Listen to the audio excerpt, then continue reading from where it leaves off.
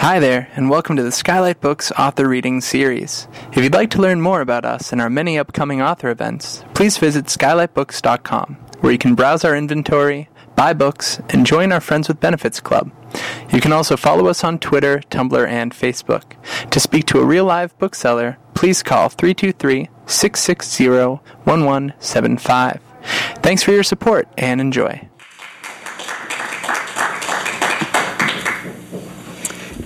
Thank you, and I'm really happy to be here celebrating Lucy's new novel. And I'm going to read a story that from Creature I don't think I've ever read out loud before. It's maybe slightly more autobiographical, not totally, than my other stories, so I think that's why I haven't read it, but I'm going to do it. So it's the first story in the collection, and it's called A Threadless Way. When I first moved here, I lived in a friend's room in a loft. I'd never lived in a loft before, and it was strange to do so in such a quiet place. Downtown was unlike any downtown I'd ever been in. Its emptiness surprised me, but it was empty only of certain kinds of people. They were around, but they lived on the sidewalk and in tents. And stores and businesses existed, but not the kind tourists want to shop at. The month, August, was hot, the way I like weather to be, and in the evenings when it cooled down, I rode my bike through the neighborhoods next to mine, and sometimes to a cornfield that someone had planted nearby. I would get off my bike and look at the plants, at the cobs of corn hidden in their pale green husks. I liked that the field was there, with the city's building so close to it. I liked that I was there. Across the street from where I lived was a school of architecture, and the huge dusty lot in front of the long building comforted me like the cornfield did.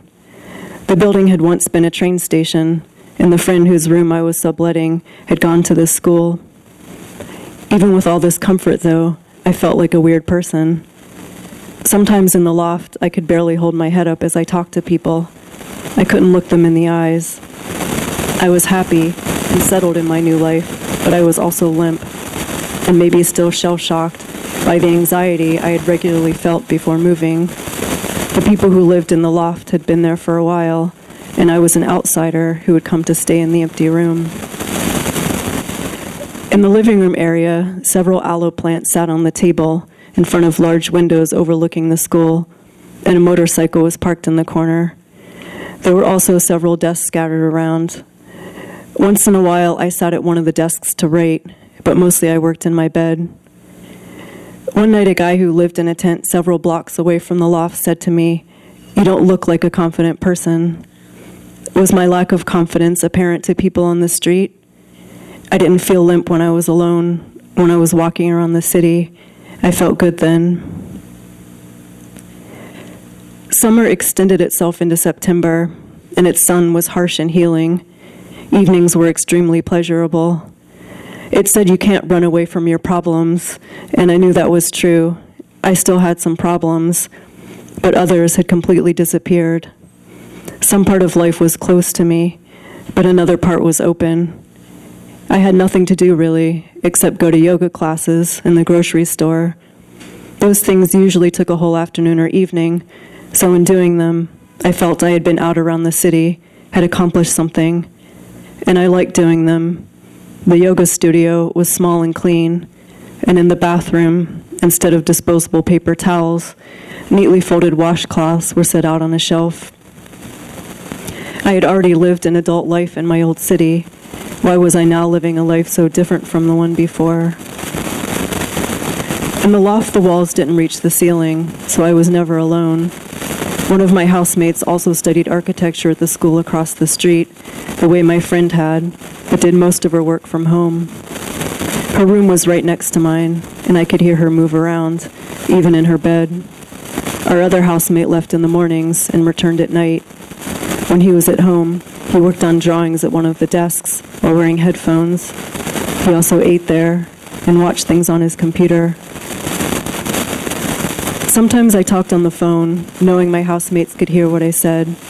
I talked about a project I was helping to organize in my old city, and I talked about how life was going for me in the new one. I wanted to advertise to my housemates that I had lived in a place where I'd had a job and also still had responsibilities, even if I had none where I was now living. During that time, I saw a movie about a woman who lived out of her car with her dog because she didn't have any money, and then lost the dog while traveling through Oregon. When she lost her dog, I couldn't stop crying. I've always felt a lot for animals, but I also related to the woman who lived out of her car. I thought I might be like her. One day I drove to the middle of nowhere with my friend whose room I was living in. He was home on a visit from Dubai. Once we had been very close, but those days were gone. Still, we attempted to spend time together. The sun was unimaginably harsh. I drove while my friend slept in the car. When he woke up, we stopped and got out to climb some rock formations that looked like they were crumbling, even though they were stuck to each other. Together, the rocks formed a microclimate for plants that grew in the shade they made, and for animals who could also survive there because of the shade. Short trees had sprouted up, and delicate plants. Little squirrel mouse animals scurried around, though they weren't quite squirrels or mice. We sat under the shade of one of the trees to watch them. We didn't let our arms or our legs touch. At night, the air turned from hot to warm, and then it got chilly. "We don't know each other," I said. "Yes, we do. We're more like brother and sister now." When we went down an elevation on the ride home, it got warm again. There was no water around, but I felt it, like we were descending into a large, shallow sea.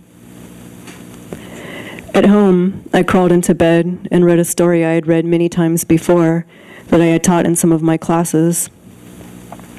There was something in that story I wanted to sink into, the rich darkness of a barn, the putting the hand out into that darkness to see what it touched. I was no longer close to one friend, but I was becoming close to another. I thought about the second friend while pulling the covers over me.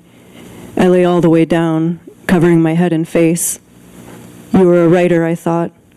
"Dante," someone yelled somewhere outside the building. "4 flights up in the middle of a desolate downtown. That is where you are." I closed my eyes, but I didn't sleep. Instead, I saw darkness, and then rock formations running into that darkness. What I didn't understand was how my friend and I could have become distant when we were probably more interesting people than we had been when we were close. Though I was weaker than I had been when we were close, and he was stronger. This probably had something to do with it. When I thought of the second friend, I felt comforted. The first time I felt this was when I had stopped by to visit him, and he was asleep. I knocked on his screen door, and he woke up to let me in. He wore a churidar and a pink shirt that was starting to tear on one of the shoulders. He got back into bed, and I sat in his desk chair next to him, and we talked about a book he was reading. I continued to wander around the city, absorbing something from it. I had very little money, but I've always identified with not having much, so it didn't bother me, except when I couldn't afford to make credit card payments. One evening, I rode my bike through a neighborhood where cheap clothes were sold. I bought myself a dress for $9.99. It was pretty, turquoise, with small black polka dots all over it, and sleeves that rose stiffly from my shoulders. I wore it to a museum, where in one of the galleries, I saw 4 ornate wooden chairs facing a whipping post. Light shone on the chairs and on the post, where the wood had splintered and turned old. On a gleaming table sat a pair of slave shackles, surrounded by intricately carved silver vases. An artist had found these things in a historical society in Maryland and exhibited them there together. Now they were here. I touched my dress, its cheap material. "What do you want from the city?" my friend had asked me in the car on our way home. "Nothing, just to live in it." That's not true. It is true. With no traffic on the freeway, my friend drove fast, much more so than I would have. "What do you want from Dubai?" "I want what everything wants." "Which is what?" I asked. He never answered. When I left the museum, it was starting to rain, and a guy called me over to his tent. It was a simple triangle, like the one my parents and I had taken camping when I was young. "What?" I asked him. He shrugged. "I'd like to invite you in." "Why?" You seem like a nice woman. I am. Your arm bends in a weird way, he said. I held my arms up in the rain. I know, it always has, both of them. Are you going to come in? No. Your loss. He unzipped the tent door and bent down to crawl inside. I could see part of a blue sleeping bag and a few magazines stacked on top of it. A lantern hung from the middle of the ceiling, and the guy turned it on. Back at the loft, I stood looking out of the window, at the school, its long shape extending into the darkness, at my arms, my shoulders, and my dress. I made it look like my arm was as long as the school. Later, when I had lived here for a while, my second friend and I visited an orchid estate. It was finally cold outside, but the greenhouse was warm. Water droplets collected on the plastic covering and window panes. I walked around looking at the orchids, at their ways of being in air. Some of them seemed like they were holding it, like they were spoons or bowls. Some faced the air, slender prongs pointing up, slender fangs pointing down. Some pushed through or away, small, strong flaps with light yellow ridges or dark red spots. I looked at the plants for a long time. Then I sat down in a chair and wrote in my notebook. I noticed it become evening. When I finally saw my friend again, he was carrying 2 orchids. In the car, we situated the plants in the back seat so they wouldn't fall over and rolled the windows down so they would get some circulation. Can we drive by the university, I asked. I'd like to see what the campus looks like. Sure. We drove through the campus where the lights from the building shone out into the grass. The buildings were new, with hardly anything to distinguish them from each other, except that some of them had more floors than the others, and in front of the library was a sculpture that looked like a coat hanger. A few students were sitting on it. I tried to imagine myself teaching there. That's enough, I said. I just wanted to have an idea so I could picture it in my head. It felt like something weird was going to happen, but nothing happened. I turned around and looked into the back seat. The orchids were upright. Everything was the same. I thought back to the period of time when it had taken me half an hour to eat a piece of toast. Back then, it had seemed as if I was living a life after it had already ended. Now, I could hardly take in enough. Thank you.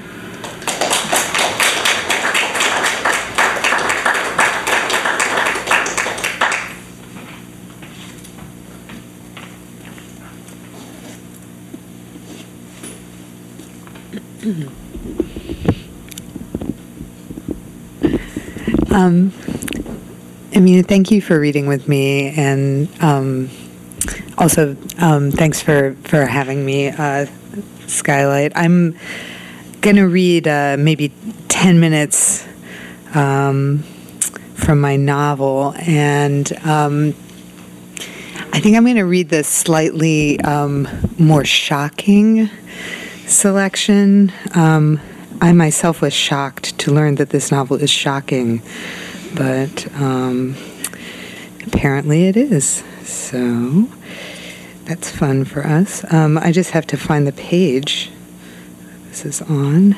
So this is a novel about a young woman who is a curator in a large museum in Manhattan that's on Fifth Avenue, but this is not a real museum. This is a made-up museum.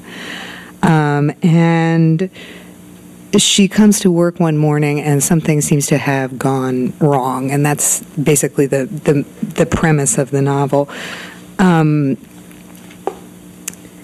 She's also married at the beginning of the novel, and the passage or the part that I'm going to read is about her relationship with her husband, whose name is Whitaker, and also her relationship with one of her coworkers, whose name is Fred.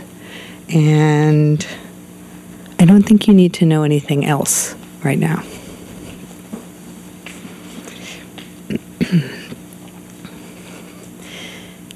When Whit makes reference to her, he is referring to a woman named Estelle Duskin. And when I say he and I were married as children, I mean that I got married to him the summer when we were 25, 2 months before I started my doctorate. As is traditional in my family, this took place under the aegis, if not auspices, of Columbia University, where Whit and I had met as freshmen. And I was in love with Whit Giscombe in a way that made me feel I was doing a logical thing.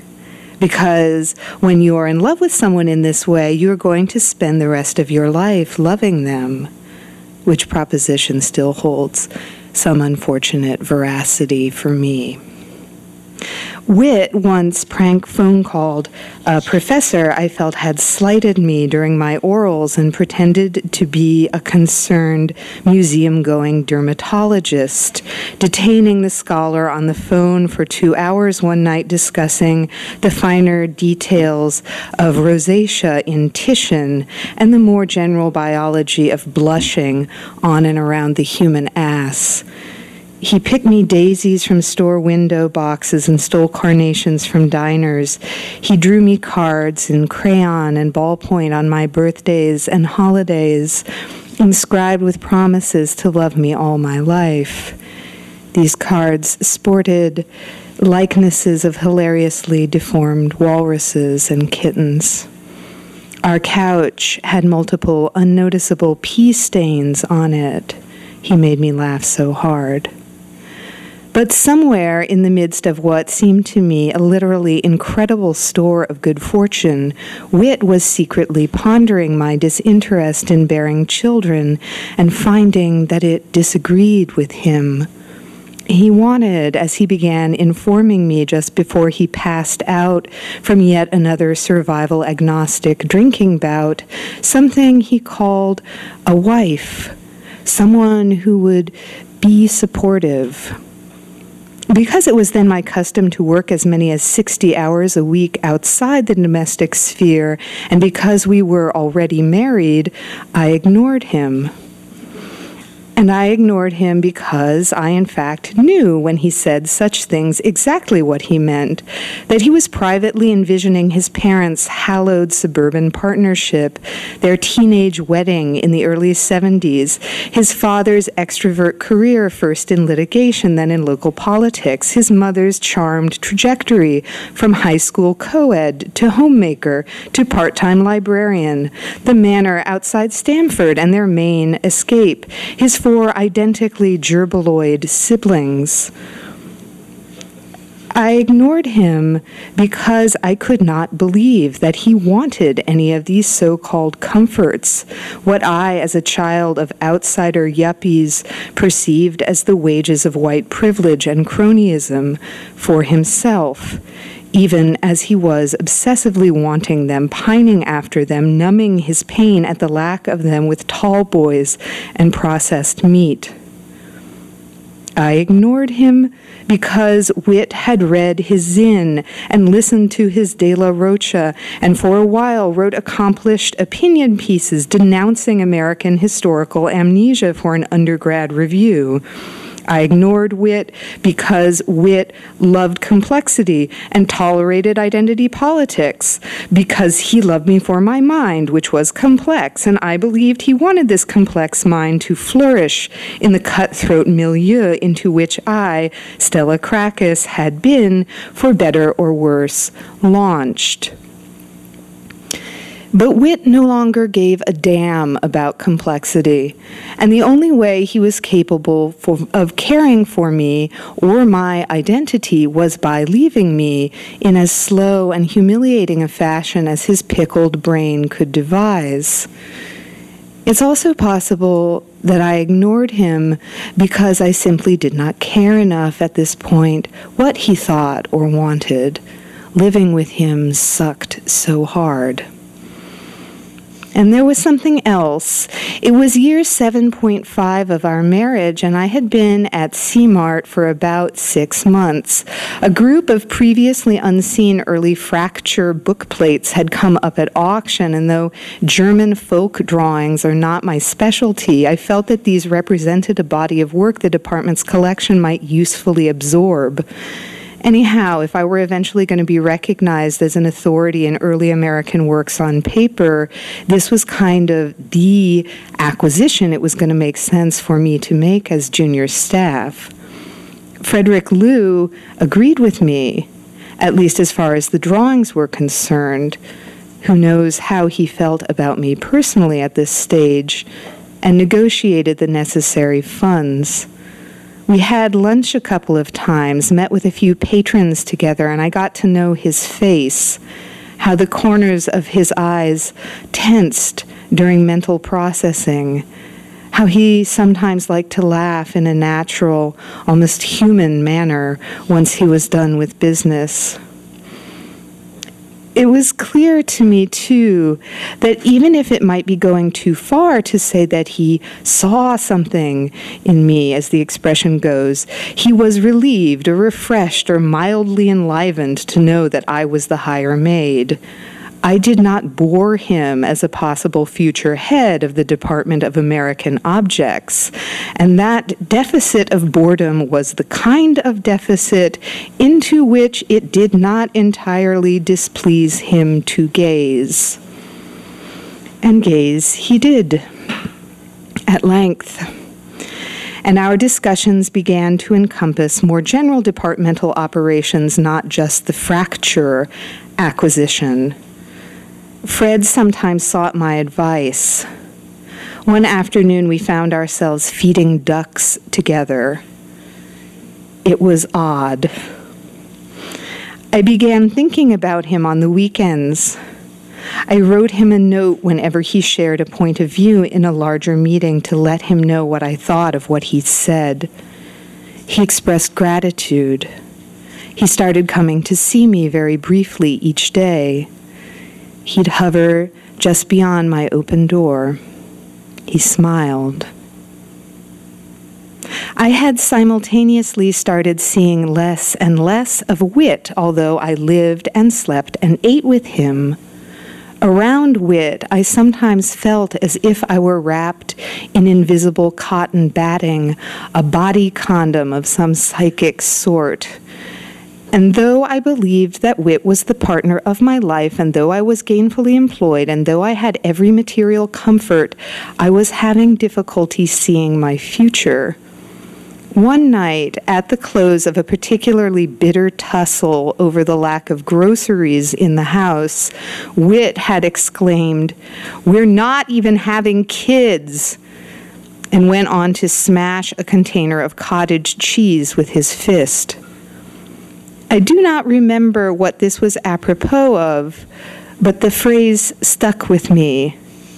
It was very odd, not the sort of observation Whit had previously leveled, since, as I noted, it was not so much a criticism of me in particular as of the both of us together.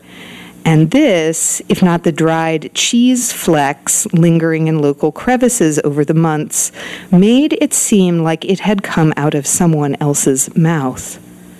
Not that it wasn't Whit who was saying this line, but that he had heard it somewhere else first and was relaying the sentiment to me, who was here a mere secondary interlocutor as far as my husband was concerned, another item of furniture in a residence he'd ceased to cherish. I was lonely. I was also a little ashamed, if I am honest, of Whit, who, as far as I knew, had not read a book that was not a work of sports history in more than 36 months. He was taciturn at receptions and parties, frowning, flushed, impatient. He seemed at times exceedingly reluctant to spend time with me. I watched Frederick Liu. A server at a restaurant one afternoon leaned over after Fred had excused himself and told me, unasked, "You know, that man really likes you." Others elsewhere also seemed to indicate that this was indeed the case. and it felt plentiful, this liking, but also totally useless because I was partnered for life, and that was what I wanted, to be partnered for life. Not to mention that Fred had presumably had experiences of this nature before and was now having one of these experiences again, and that was the long and the short of it, that it was cyclical. It happened to him. Fred had trends, and this was the extent of his meaning. At least, this was what I fervently believed until one Friday, Fred asked me out for a drink. And I went, knowing in my gut what I was doing, and had this drink with him.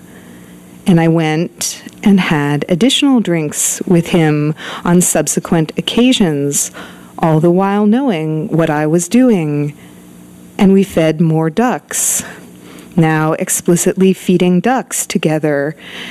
And then, one early September, when American Objects had decamped en masse to a rural Delaware location for a workshop in furniture appraisal and was residing in a series of brick huts at a former foundry turned B&B, I replied to a late-night email of Fred's bemoaning his lack of phone charger by appearing in person at the door of his hut, phone charger in hand, and he in turn responded by inviting me into his hut. And so I entered, and we were in his hut together and had extremely sweet and pleasurable sex, which we repeated on the subsequent evening. After this, all fucking hell broke loose.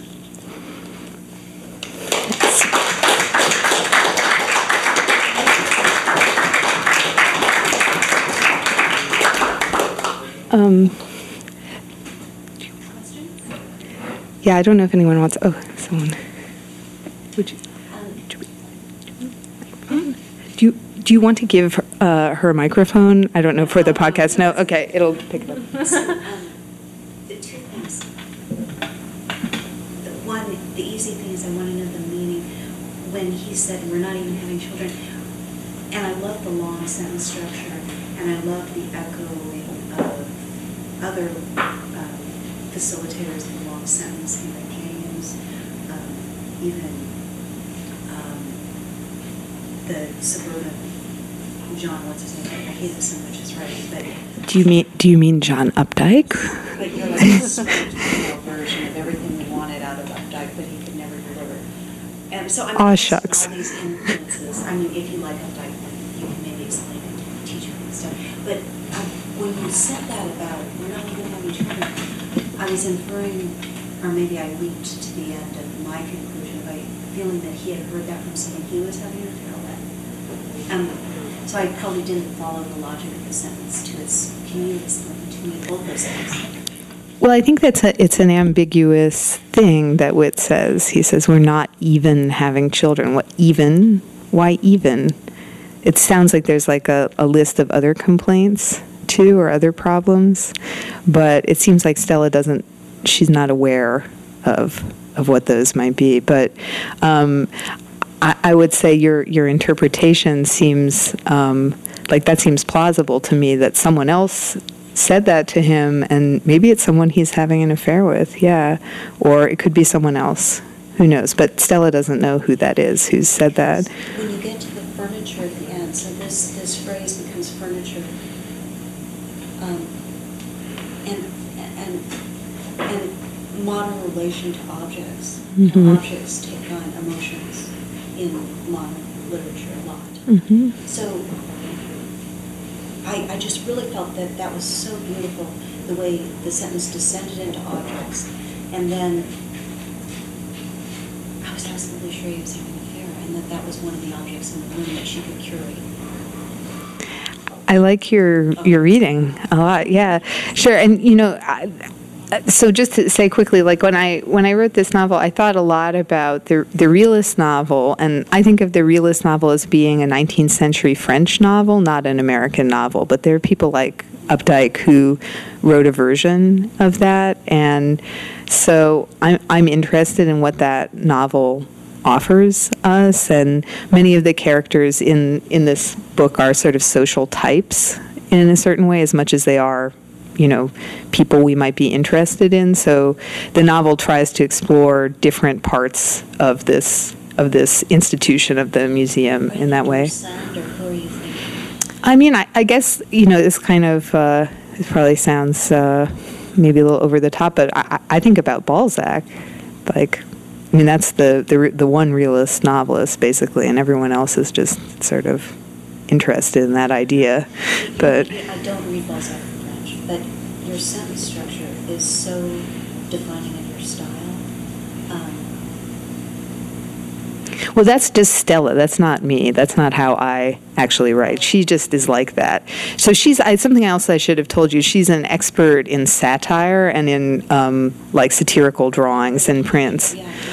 Yeah, that's what she's interested in. Yeah, but that's it. That's sort of just her, though. It's not me or my writing style. She is a vehicle for that kind of style. So this is your first novel? Yeah, this is my first full-length, big novel.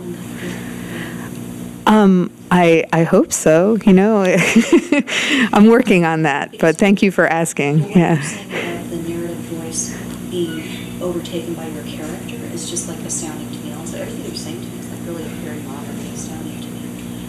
Well, thank you. I'm glad you like it. Because I don't know what it is tonight, but I'm just thinking of other writers for some reason, and I suddenly realized this very difficult moral position you hold us in through your voice, and the only other author, and you're very different, but the only other author writing currently is Roxane Gay. She seems to hold this very authoritative moral position in her last book, Hunger, which is the most important book anybody's ever written for a long, long time. But I kept hearing Mary Gaitskill through you. She's not a writer I really admire, and I know you're so much more brilliant than Updike, and you're so much more brilliant than Gaitskill. I love Mary Gaitskill. Yeah. I probably think of her a little bit as an influence. Tell me what you like about her so I can appreciate it. Well, it's been several years since I've read one of her books, so I probably can't speak too closely, but there's something in the narrative voice of one of her stories that I really like. Bad Behavior is a collection that I like a lot, and there's another one I can't remember the name of right now, but I don't know, I like the weird sort of fictional situations in her stories. There's certain, I'm thinking about that story, I don't know if it's called Secretary, but it's the story that movie is, the movie Secretary is based on, and there's this, the narrator is standing looking out at cars, and there's something about static electricity in hair or something. I don't know. It's kind of far from me since I've not read it for several years, but I don't know if that's an image. I'm always really kind of that tension. When I'm writing and reading, drawn to images, and there's something, there's some tension in that. So then my second question would be, so that tension. What's so seducing about that tension? I like tension. I'm always drawn to tension, whether it's I'm not drawn to awkward tension in life. I find it really difficult, to experience, but I'm always I often maybe putting characters in awkward situations or sort of tense. I don't know, I think sometimes I'm drawn more to the tension of resolving the tension or to, I don't know, just being in that space. Does it sit out the drawing for you? Or is that wrong? I don't know that I see my writing necessarily as moral. I think probably some of my morals, my own personal morals, come out in my stories or the novel that I'm working on right now. But where does your authority come from? I don't know. I feel like I write more about vulnerability. I don't know that I think a lot about authority, when I'm writing, or, in the story that I read tonight, it's a lot about vulnerability. I tend to, I often or I sometimes write about the writing process in a way that's even different than my own. Like when I'm writing, I feel usually very connected to the process. But for some reason, I'm always writing about narrators who have a really hard time writing, or it's like a very vulnerable place for them. So, I guess authority just doesn't. I'm not thinking about it when I'm writing, or maybe even now thinking about the stories. I love the strength of language from the artists. So interesting. Thank you. Does anyone else have questions? For I was piecing in terms of writing, whether that particular part that you wrote, what parts came quickly and what parts were more belabored, and was like structural stuff more belabored, and then the actual filling in came in first? I was looking on this book for maybe 6 years or something like that, and it went through 3 or 4 different drafts. But I'm not a big laborer at writing. Like I just go for walks and decide what will happen, and then I sit down and write it, and then I'll just cut things if it doesn't end up working. So it takes a long time to write a book, but I don't think about the language in a very rational way when I'm working, like actually when I'm, but good question. Okay. Well done. anyone else have questions? Do you guys have questions for each other? That would be interesting. No, I'm an awkward person, so it's probably better for me not to ask questions. What was that? There was a comment I meant when you were reading. I meant to sort of say something about this, but then I got too nervous as I was introducing myself. But the thing that you said, someone in the story said something about cities and how we should think about, or someone asks, What do you want? what do you want the city to do, or what do you want to do with the city?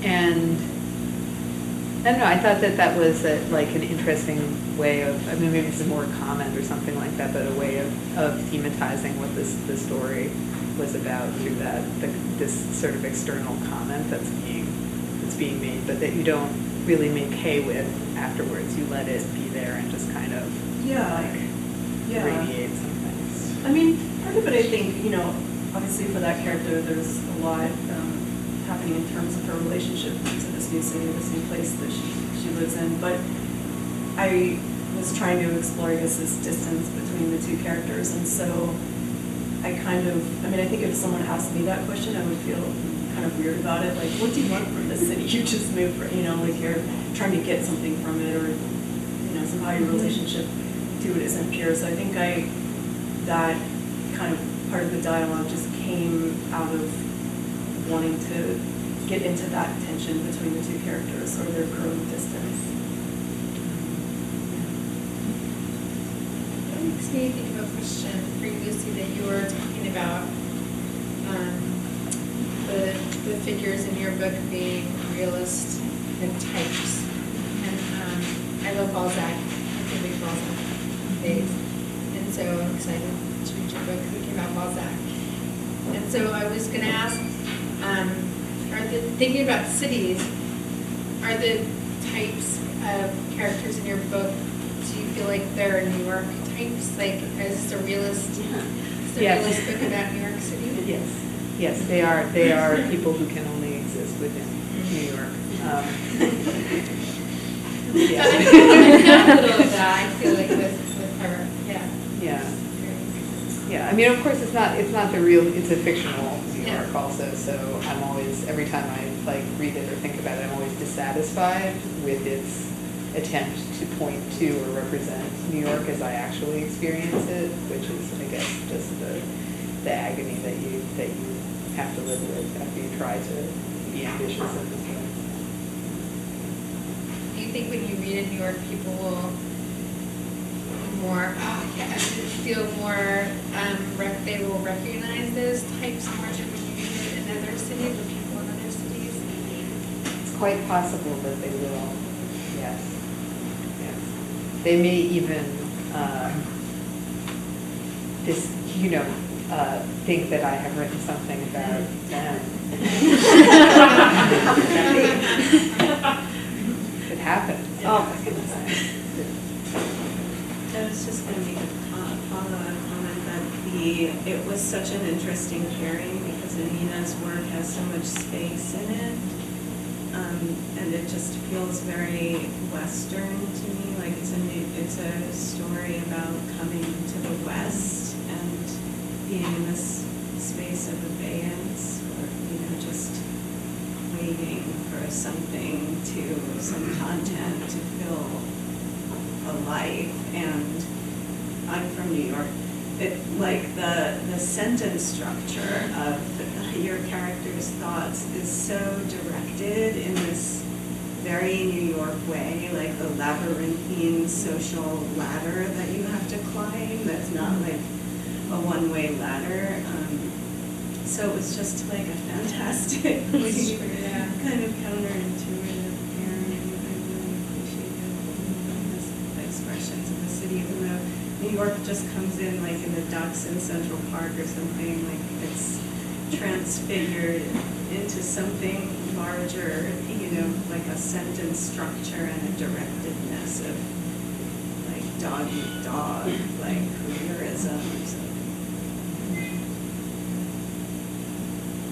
Did you have a question? Yeah, you grew up in New York, right? Mm-hmm. I mean, how has your experience changed being, I assume, you find yourself in museums on Fifth Avenue or elsewhere in the city as a young person, and how has your experience in the structures and sort of the communities inside museums changed over your life? Okay. Well, I just, as one does when one gets older and is, trying to make a living and things like that, I just think a lot more about the people who work at museums and how they both produce what you see when you come in and then are doing a lot of other things that can't really be seen or interpreted by the public. So that is, I guess it has become interesting to me also to try to understand why people work in arts administration. It's a particularly can be particularly like fraught kind of profession because you love art and you're around artists all the time, but you are not an artist. You're something else. But what that thing is very poorly defined. And so I have actually done this kind of work myself, and it's a very strange kind of social and also just kind of practical task to administrate the art. So I've just become fascinated with that and with those people, and what they do, what they're trying, what their ambitions are, what their visions are. I just given that. Any other questions before we go back to you? Okay, we'll do one more question from you, and then we'll have a signing. Alina, I was having this debate on Facebook with my friends today about why on earth are you worried about the Salvation Army, their false religious impetus, or how all these charities steal money through putting their office staff in boutique offices and don't really care about cancer or whatever charity is arranging itself. And it seems so obvious to me that you would care for the person in your neighborhood, getting him up off the ground. And one of my favorite activities is when I get on the 405 at Venice National, I see this encampment that gets rided through underneath the freeway. And sometimes it's a peaceful little community with all their tents set up and the lights and the TVs going. And sometimes they raise it and you just see this drama happening to this little community informing and supporting each other there. I mean, it's almost the most important thing I see in my day, actually. So you're actually tapping these people. I don't know if you're talking to these people or what you're thinking or feeling, but you are pointing to them, and they are a tense spot because some people don't even see these people. So could you riff more on what you're doing? Well, I'll just say that in some of the stories in Creature, and definitely in the novel that I've been working on, I keep kind of going towards issues of class and sometimes poverty, and it's not something that I've set out to do, and I don't know, that in that story that I'm doing, it's almost like I move towards it, and it becomes, in this story, and it kind of becomes part of things, but I'm not necessarily commenting on it a lot. But yeah, I will just say I don't normally kind of start out and think like I'm going to write about class, but it seems to be something I keep sort of moving towards in various ways. So I think in this story it was just a moving towards it in some way. Thank you, everyone. Thank you, really Lucy. interesting. You've been listening to the Skylight Books Author Reading Series. Don't forget that you can listen to this and all of our other great podcasts at skylightbooks.com.